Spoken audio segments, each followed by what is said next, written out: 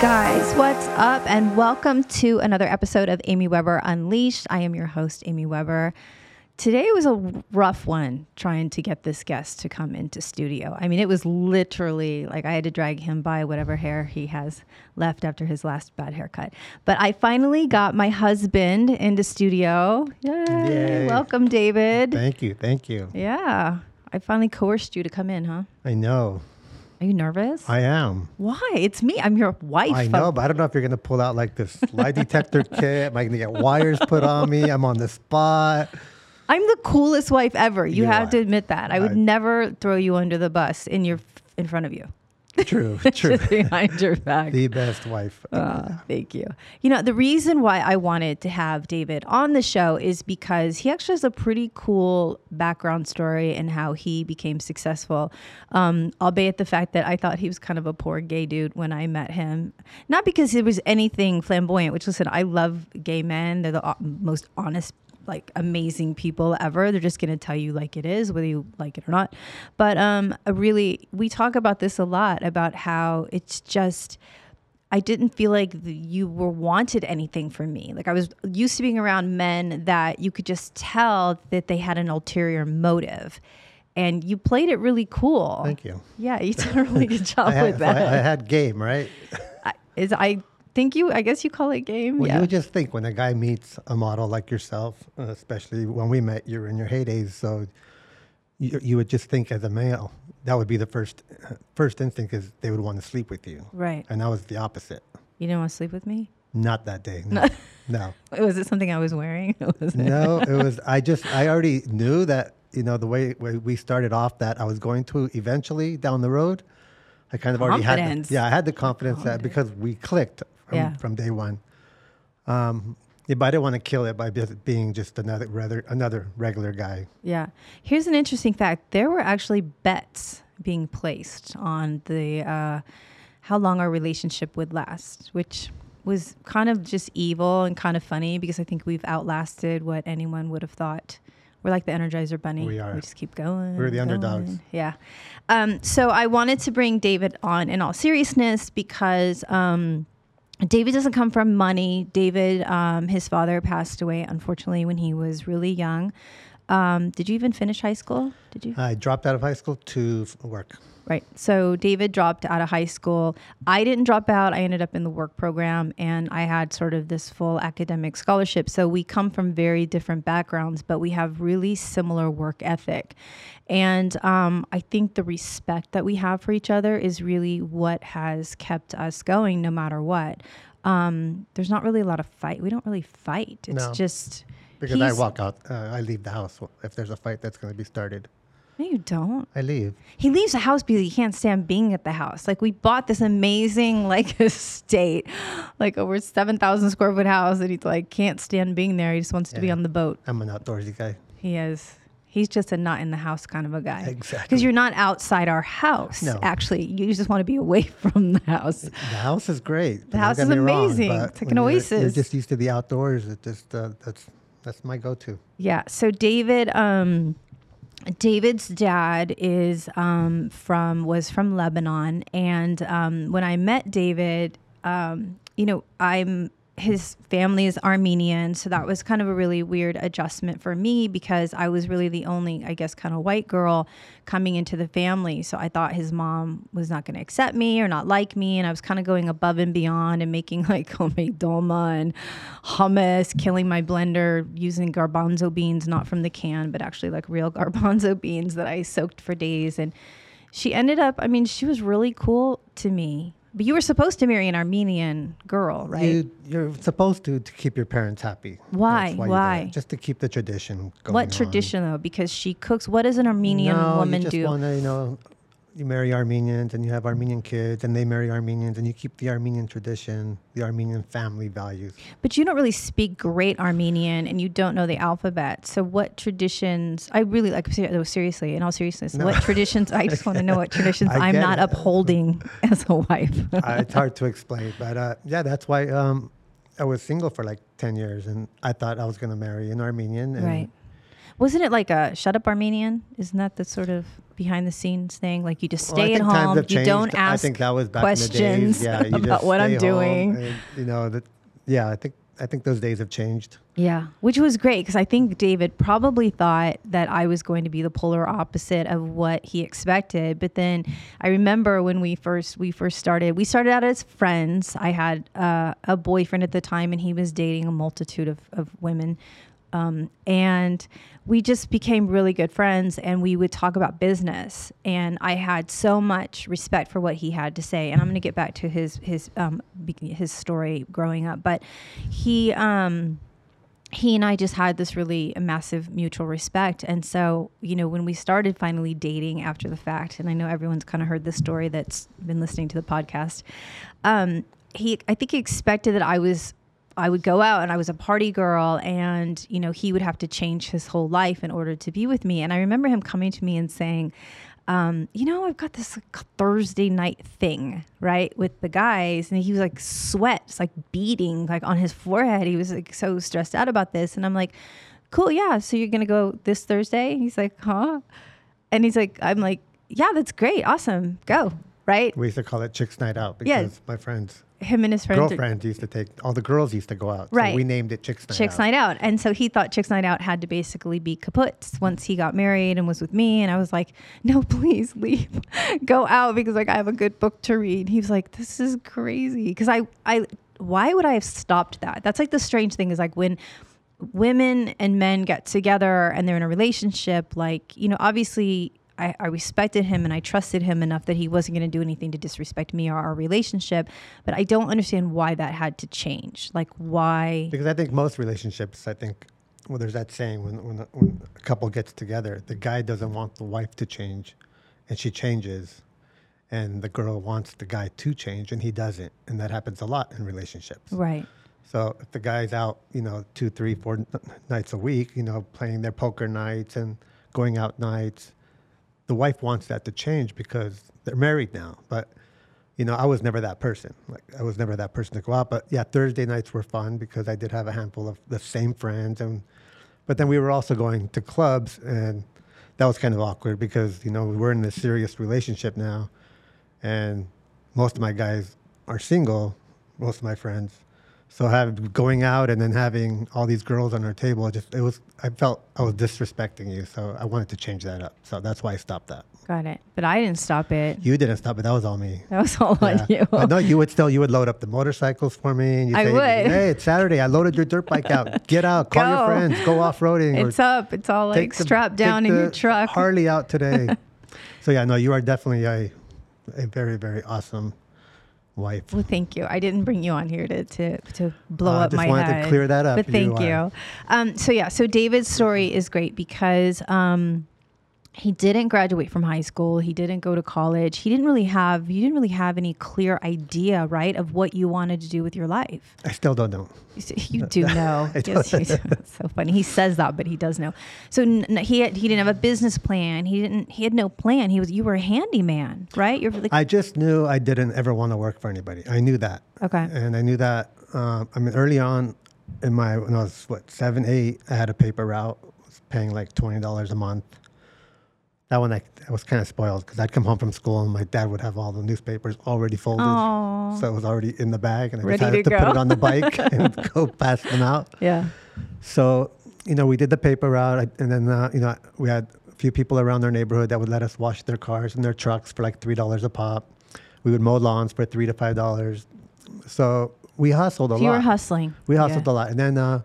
hustling in a good way. Like you weren't hustling people out of their money. You were just hardworking. No, we knew my parents didn't have money. So, I just knew I never wanted to work for anybody. And, Why? Was your dad mistreated? What put that in your head? No, he had, they were all carpenters. All the men in my family were cabinet makers. But, my grandfather never met him, but supposedly he had a factory. But then when the war I think it was in Turkey or Lebanon, they took that away from him. Right. So I knew my dad worked really hard in the factory. He'd make $300 a week, I think it was back then. So it was just your average living, but I didn't want the average living. I wanted more in life. Was your dad happy with that job? Do you remember? I remember he was happy that he was finally retiring, and then he passed away like 2 years after he retired. Right. So. But was he not home very much because he was working all the time? He would work. He'd be home at 7. He would take the bus because he wouldn't drive the distance. Your dad didn't drive either? He did, but he didn't like to drive freeways. His mother has never driven. Well, she's older now. She's in her 90s, but she has never actually put a car on a freeway. No. She drives fast. She used to drive fast in the streets. My friends used to say we saw her church friends, like, back of their heads, like all flying all over the place, making their sharp turns. Your mom. But yeah, so I went from the mowing the lawns, and then as we got a little older, I started. Atari was a huge video game back in the days. I remember. I'm the same age as you. Oh, so we used to find these Atari machines at yard sales and stuff, and we'd fix them up and clean them up. And you'd refurbish? We'd buy them for $5 and sell them for like $7 or $8. Nice. And we did that for a while, and then I got into going to the police auction with a friend that was over 18 at the time, and we would buy bicycles from the police auctions, and they'd put everything out in the parking lot, and we'd see all these nice bikes, and we'd kind of cheat the system because we would turn the seats and lower the handlebars and take the chain off to make it look janky. Yeah, and then we'd buy these Diamondbacks and Red Lines, which were great bikes back then. I mean, they still are, for like $40. Yeah, I had a Bear Jag.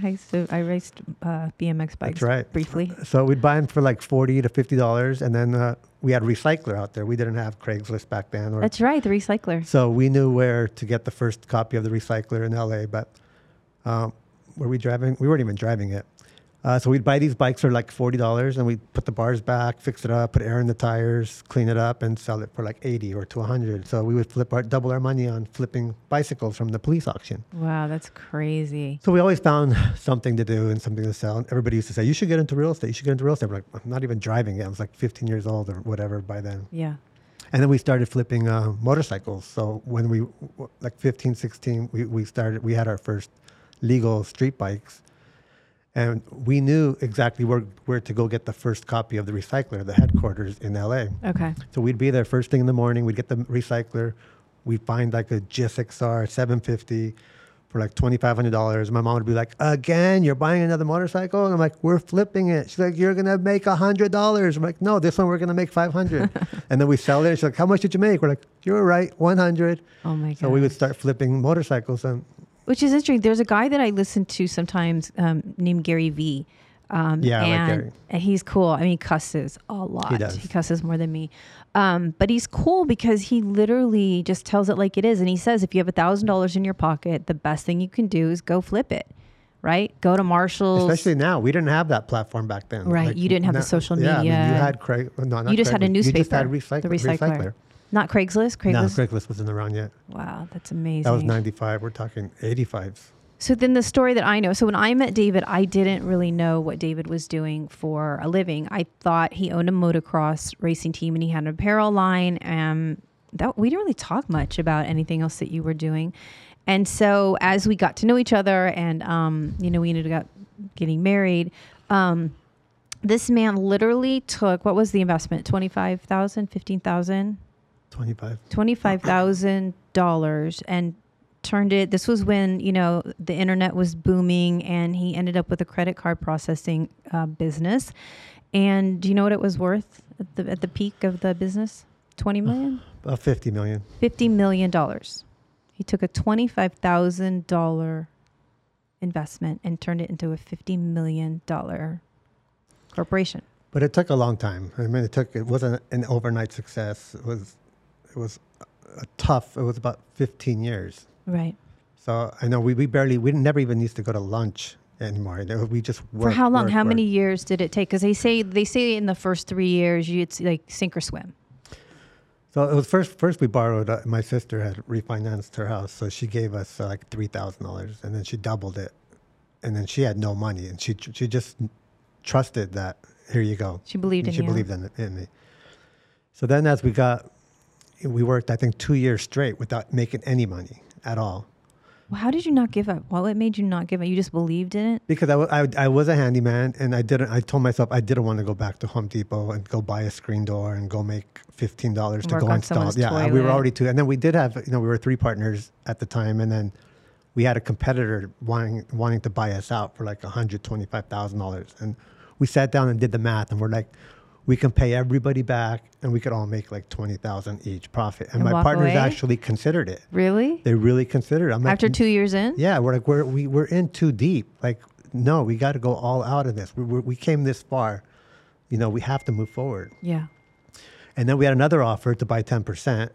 It was like $100,000 another year after that. Like Shark Tank? Yeah, they wanted to buy 100,000, and their 100,000 of 10% would have been worth an incredible amount of money. I'm glad I fought that one. I said no. So, but it was a lot of. We never went to lunch for like 10 years solid. We never went out to lunch. Everything was, you know, it started from our house, and then we went to a tiny office, $1,000 a month, and then we ended up, you know, our overhead was like $300,000 a month at one time. That's amazing. You know, and then, yeah, I mean, it did great. It was a great run. You know, it's when PayPal started, and we were doing similar to PayPal. Right, credit card processing. I know, I didn't meet you. I met you way after that. And then you also, here's the other thing that I wanted to bring David on, because for me, I've always led a very diversified life.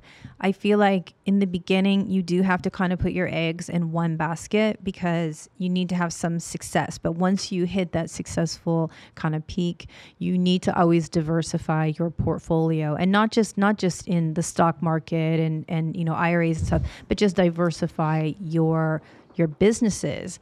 And so that's when so David had a restaurant nightclub in Hollywood that was really, really successful. And in the beginning, it was called White Lotus.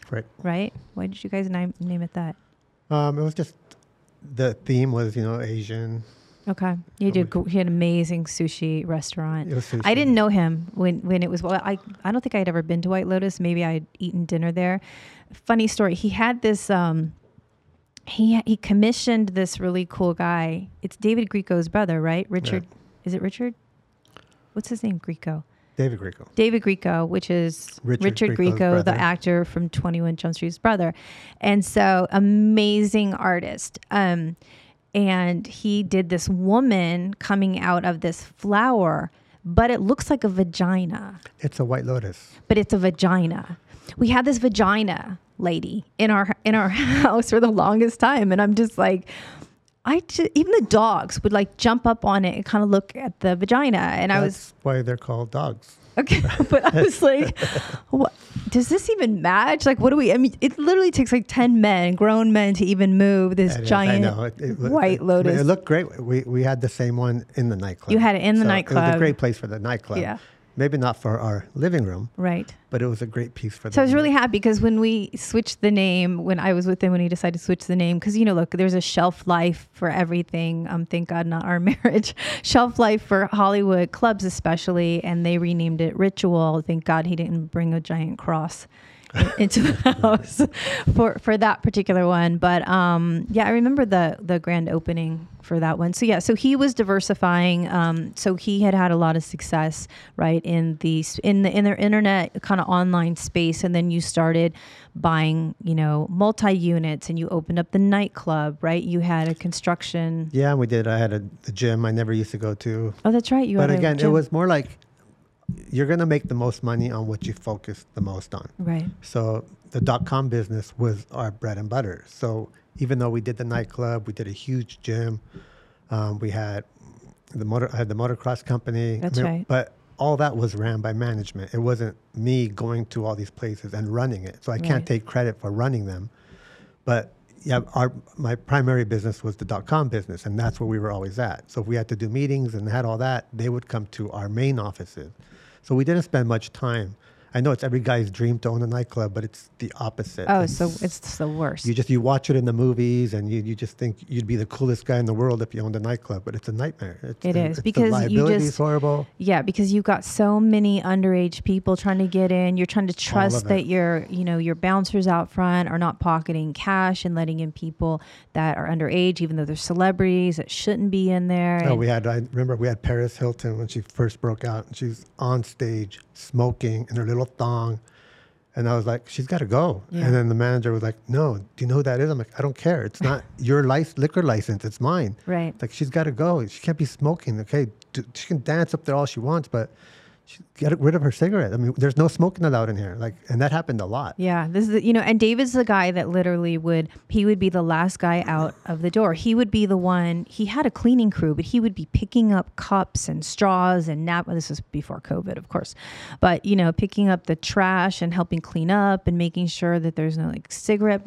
I mean, it's just, you're really hard working. Because there's two ways. As an owner of a nightclub, you would think the owner would be, you walk up, you go pick any girl out of the line, you take her inside, and you have a blast as the owner. Yeah. I was the opposite owner. I cared. So if I saw, a broken glass, or I see a girl outside that seemed like she drank too much, like all the vultures are all over her, like right. I would cover her up, make sure she had a ride home. Like I was the opposite.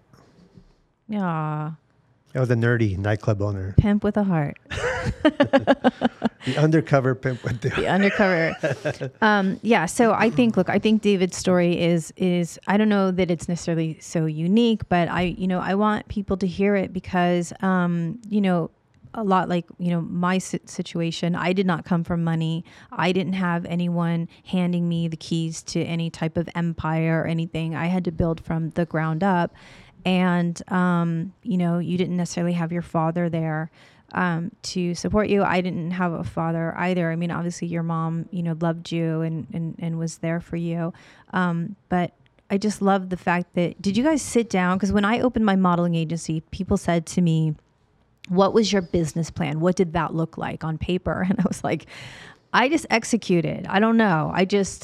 Look, a lot of people can sit around and they can make a plan, and I love goals. I do. I have short-term goals. I have long-term goals. I have vision boards. I have all of that stuff. Okay. As Michael Sartain would say, all that woo shit. I have that. But if you can't execute right on that, what is that all worth? Right. That's what it all boils down to. And you're right. When I met you, like I thought you were just a model, which isn't a bad thing because, obviously models make great money and you were great at it. But that's what I thought. When I saw you on the cover of Maxim magazines and all these magazines, I portrayed you as just the model. So that's Did you think I was stupid? No, I don't think models are stupid. But we met. Yes, I had the plans where I'm going to stop working and this is the girl I'm going to go party with and retire with and travel the world with. And you were the opposite. Right. You were workaholic. You were, you go to bed early. Yep. You get up early, like totally opposite than what I thought. And when we first met, when you pulled up, I remember you pulled up with your hat, all casual. And I'm like, can I help you? Yeah, I'm waiting for Amy Weber. Yeah, she should be here any minute. And then it's like, that's Hollywood. That's smoke and mirrors. It's like, you're comfortable. He was so excited. I had a brand new car I just bought myself. What did I have? A Jaguar, a Mercedes, something nice. Yeah, but you had the Jaguar, and then you had the Mercedes. Yeah, so I pulled up in a pretty nice car that I just got, and he was sort of like... No, I even said it. Look, you look more beautiful in person. You did. Yeah, which was really sweet. So... Yeah. So, he definitely, everyone has a preconceived, I think, notion of. Well, I think when you're driving a nice car or something, people like think it's going to happen overnight. Like they hate on you in a way. Well, your friends are your biggest haters. Like yes. The people you don't know are your biggest supporters, and your friends are your biggest haters. Right. But they think, because you're driving a nice car that it all happened overnight. Like, what does that guy do? What is he doing? Let's find out what he's doing. It's like, no, it took 20 years. It's not an overnight success. Right. And I think that's something most people don't see. No, they're not going to see the background. They're not going to see the hard work and what happens behind the scenes. Yeah, nobody sees all that. Nobody sees, they think, when you choose the 9 to 5, that's actually freedom. Owning your own business isn't really freedom. Sure. 9 to 5 is freedom, right? Because at 5, people leave at 4:48, 4:40, 4:50. They're out. Their life is planned. They're not thinking about it. They don't have any vested interest whether this business is going to sink or swim. They don't care. Like we work from the time we open our eyes to the time we go to bed. Right. I mean, look at you with your phone. It goes crazy. People have no respect on what time they call you for work, right? That's true. Especially in your line of business of the real estate, they're not going to say it's 5 o'clock. Let me not call her. You got a phone call at 2 a.m. Yeah. Here's another interesting thing. So David started flipping houses. I was also investing in real estate way before I met David in my 20s. And so we had kind of that similar interest in that. But when I started real estate, it was really born out of, we had these miracle twins, and I knew I couldn't go back into the entertainment industry because that sort of pulled me all over the world. And I didn't have a lot of control over am I going to be in like Botswana one day and Canada the next? And, you know, where am I going to be? And I don't want that life for my children, especially because they were premature. And so, you know, kind of figured, well, I'll get into the real estate space. And I remember it was so cute because, yes, I obviously will sell all of David's flips that he has, but a very short time into it, I had so much business outside of David's flips. I had so many other sellers that were trusting me, you know, with this big investment, not just, you know, flippers, but just everyday people selling their house or wanting to, you know, buy a house. And so everyone, of course, was like, oh, of course, all the listings that she's getting are her husband's and she's not working. And it's like, oh my gosh. Yeah. First thing they all do is go check title to see if it's mine or not. Yeah. Yeah. Is it? But that was pretty sneaky on how you got your license. What do you mean? We were doing the music. I was singing, right? You were singing. And then when you found out, we had the house in Encino, I'll never forget. And you're like, so who? I remember this story. Okay, here we go. Who's listing that? And I go, my friend Max. He's been my agent for 20 something years, 25 years. And you were like, but hold on one second. So you have a $3 million house and your friend's not going to give you like a listing, like a whole pitch. Like you just hand it to him and he makes his 2 to 3%. I'm like, yeah. Like, so that's it. He gets all your listings. And I'm like, yes, he's my agent. And then you did the live performance. Oh yeah, I had to go down to the Bob Hope, and for the troops, I had to sing for the troops. You sang live for the troops, and then when you were done, you're like, "Oh, by the way, I got my license this morning." Oh yeah, and you didn't tell anybody. Oh yeah, I studied. I forgot that whole part. You were the first one out. You're like, "I left early. I finished," and the guy was like, "Where are you going? You got to finish the test." You're like, "Yeah, I finished it. I'm done." Oh yeah, because the test. So the real estate salesperson exam is a 3-hour exam, but I finished it in 45 minutes, and I just assumed because I was putting this band together at the last minute to sing for the troops, that I probably didn't pass. And so I remember when I walked out, because I don't know, they say, don't open the envelope until you get out the door. I'm thinking, is there like blue ink? Like if you rob a bank, how that blue ink was going to go everywhere. And so when I was leaving, people were looking at me like, are you going to the bathroom? And I'm like, no, I'm done. They're just like, you know what? And I'm thinking, oh God, I really screwed this up, because everyone else is just so diligently still working on their computers. Right. And even the people at the front, when I said I'm done, they're like, are you sure you're done? I'm like, yeah, I'm done. And then I don't know, it was such a shock. I got to the car and it tells you right there, it says you passed, congratulations. 45 minutes. So you did this awesome live show for the troops. I did at LAX. And then you're like, oh, by the way, I got my license and I'm your new agent. Yeah, and so when can I get into Encino? Yeah, I remember that first house. They had like a Lakers basketball court, right? Like a sport court. Oh my goodness, the fact that you trusted me. But yeah, listen. And look at you now. Look at me now. Big time luxury listing agent. Podcast. And podcast. Look at this. Your beautiful setup. You do everything you put your mind to. Homeschooling, mother, cook. So a lot more hyphens on your intro you need to add. Hyphens? I know. I was saying I was the queen of hyphens. I think J-Lo has me beat, but yeah. Look. No, because when we met, you were still in WWE, and you had your modeling agency, and I was writing a book. You wrote your book, right? And what else did you have? And you were investing in real estate, right? Yeah. Look, I think we all come from different backgrounds, right? Different walks of life. My childhood could not have been more different than your childhood, but yet I think the common denominator between both of us is that when we want something so badly and we put our mind to it, there's nothing that will stop us from achieving that goal. And our hustle game is strong.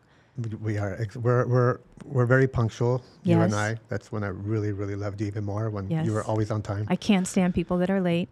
And you're right. We put our mind to something and we'll do it. Like if we're same way you did with this show, you just put it out there. You said you wanted it and you did it. Like there's just so many, a lot of people, like you go back to the word execute. So a lot of people give us ideas. Like I got one on the way here of an idea. But ideas are so easy. Right. But it's the execution that's the hard part.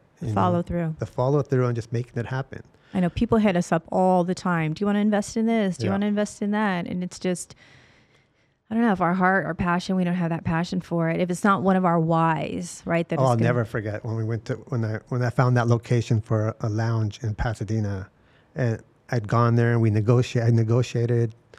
It was like 8 restaurants had been there. They all had failed. And it was right next to. It's not the Palm. Was it near the Palm? No, it was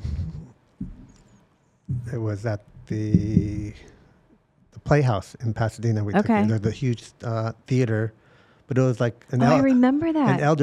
It was an elderly group that would come to the theater. Right. Were you wanting to make tapas or something? Were you wanting to do something? Yeah. So then I had this, we done deal. It was ours. I spoke to the manager of the theater. Like, why has this place failed all the time? It's like, and then we're like, okay, so here's what we'll do with this place. We'll put a jazz bar outside, and, all these seniors that come in for the theater, they would come early, enjoy the jazz music or on the way out.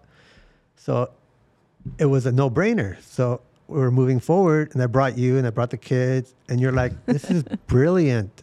There's one problem. And I'm like, what? It's outdoor seating. It's perfect. And you're like, you don't like jazz. And I was like, yeah, you're right. I'm not a big jazz person, I would rather do a lounge, like a Cabo Cantina lounge, right? So a jazz bar would not entice me to go there every day to go to work. Right. So you have to love what you do. And you killed that idea, but you didn't kill it. You were 100% right. Right. It would have failed because I would not have enjoyed it. Yeah, you wouldn't have had the passion to get through the speed bumps that every business has, right? We all go through it. Which is now a taco place, Trio's Tacos. Is it really? I don't know if it's still there, but yeah. Trejo, that guy? Yeah. I love him. He's so versatile. Yeah. But yeah, we definitely put our minds to stuff and we do it. But again, a lot of what I don't like is, a lot of these millionaires and billionaires always tell people, you're going to fail, you're going to fail, you're going to fail. And I think that's kind of not encouraging to a lot of people. Yeah. Because when someone in their caliber are telling people that maybe have $500, $1,000, $10,000 saved up, and then you're telling them it's okay to fail, but it could have taken them a long time to save that $1,000. So I don't think someone's going to go out and put everything they have and it's okay to fail, because then where does that leave them? So I was always kind of against when people say that. That they're going to fail? Well, they say you're going to fail, you're going to fail, you're going to fail. It's okay to fail, but it's easy to say that as a millionaire. Well, that's a cop-out too. That's an excuse. Like, well, because so-and-so told me that I'm going to fail. I guess I was just they're putting it out there. Why not come in and say you're going to be successful? That's true. Listen, the whole, the answer's always no unless you ask came from this guy. Yeah. And we don't say the word can't in our house. We're all just can. You can. If you put your mind to it, you can. And we tell our kids that all the time. Yep. So... well, I am just, obviously publicly very blessed to have such a cool partner and husband and amazing dad. It took me a really, really long time. I know a lot of people get married early in life, and then, for whatever reason it works or it doesn't work. I just personally had no idea who I was, right? Even in my 20s, and I felt like I just had so much, people call it baggage. I just had a lot of little moving parts that I wanted to kind of not bring into a relationship that was going to be my final relationship and marriage, really. So thank you so much for flying in and for your time and your honesty and for sharing with my listeners, basically your story. I really appreciate it. Well, thank you for having me, and thank you for being the most amazing wife. I paid him to say that. Oh my goodness. That is not paid. That's coming out of my heart. Oh, it's so I tell people that, you're the smartest person I know, and your looks was just a bonus. That's good, because they're fading. They're not fading. They're fading quickly. You are like wine. Okay. We're getting in a little bit too deep here. Like the audience members are like vomiting. Happy marriages do exist. They do. Yeah. Listen. Don't give up hope on that either. Their work, but look, you can't, like you said, you can't go into something looking to change someone. You have to basically know that marriage is just going to enhance any problems that you're having prior. Luckily, we didn't really have any problems. Well, you said it was kind of like a business in the beginning. I did. So if there was issues, you talk about it. It's true. You have a conference. It was a business. I kept my own checking. We kept everything separate. I think your head almost blew up when I asked you to sign a prenup. Yeah, thanks. It's like, people were like, what do you mean? I'm like, and I remember my attorney at the time was just like, well, he's offering this. I'm like, what am I going to do with that kind of money every month? Like, I don't need that. And I want to cut it down and, Very independent. Yeah, very independent. But look, that's just me. I don't want to take someone's hard-earned money. Like, your business before me has nothing to do with me. I wasn't standing by your side while you weren't eating lunch or bringing you peanut butter and jelly that we scraped together from the dollar store. I mean, I wasn't a part of that. Yeah, but I was waiting for you to do like a $20 million movie so I can have half. Which is exactly why the prenup is ironclad. Yeah, totally. All right. Thank you so much, babe. Thank you. All right. Thank you so much, you guys. Again, I really appreciate all the support, the listeners, the watchers, and the subscribers. If you haven't subscribed, please do so. And until next time, we'll see you later.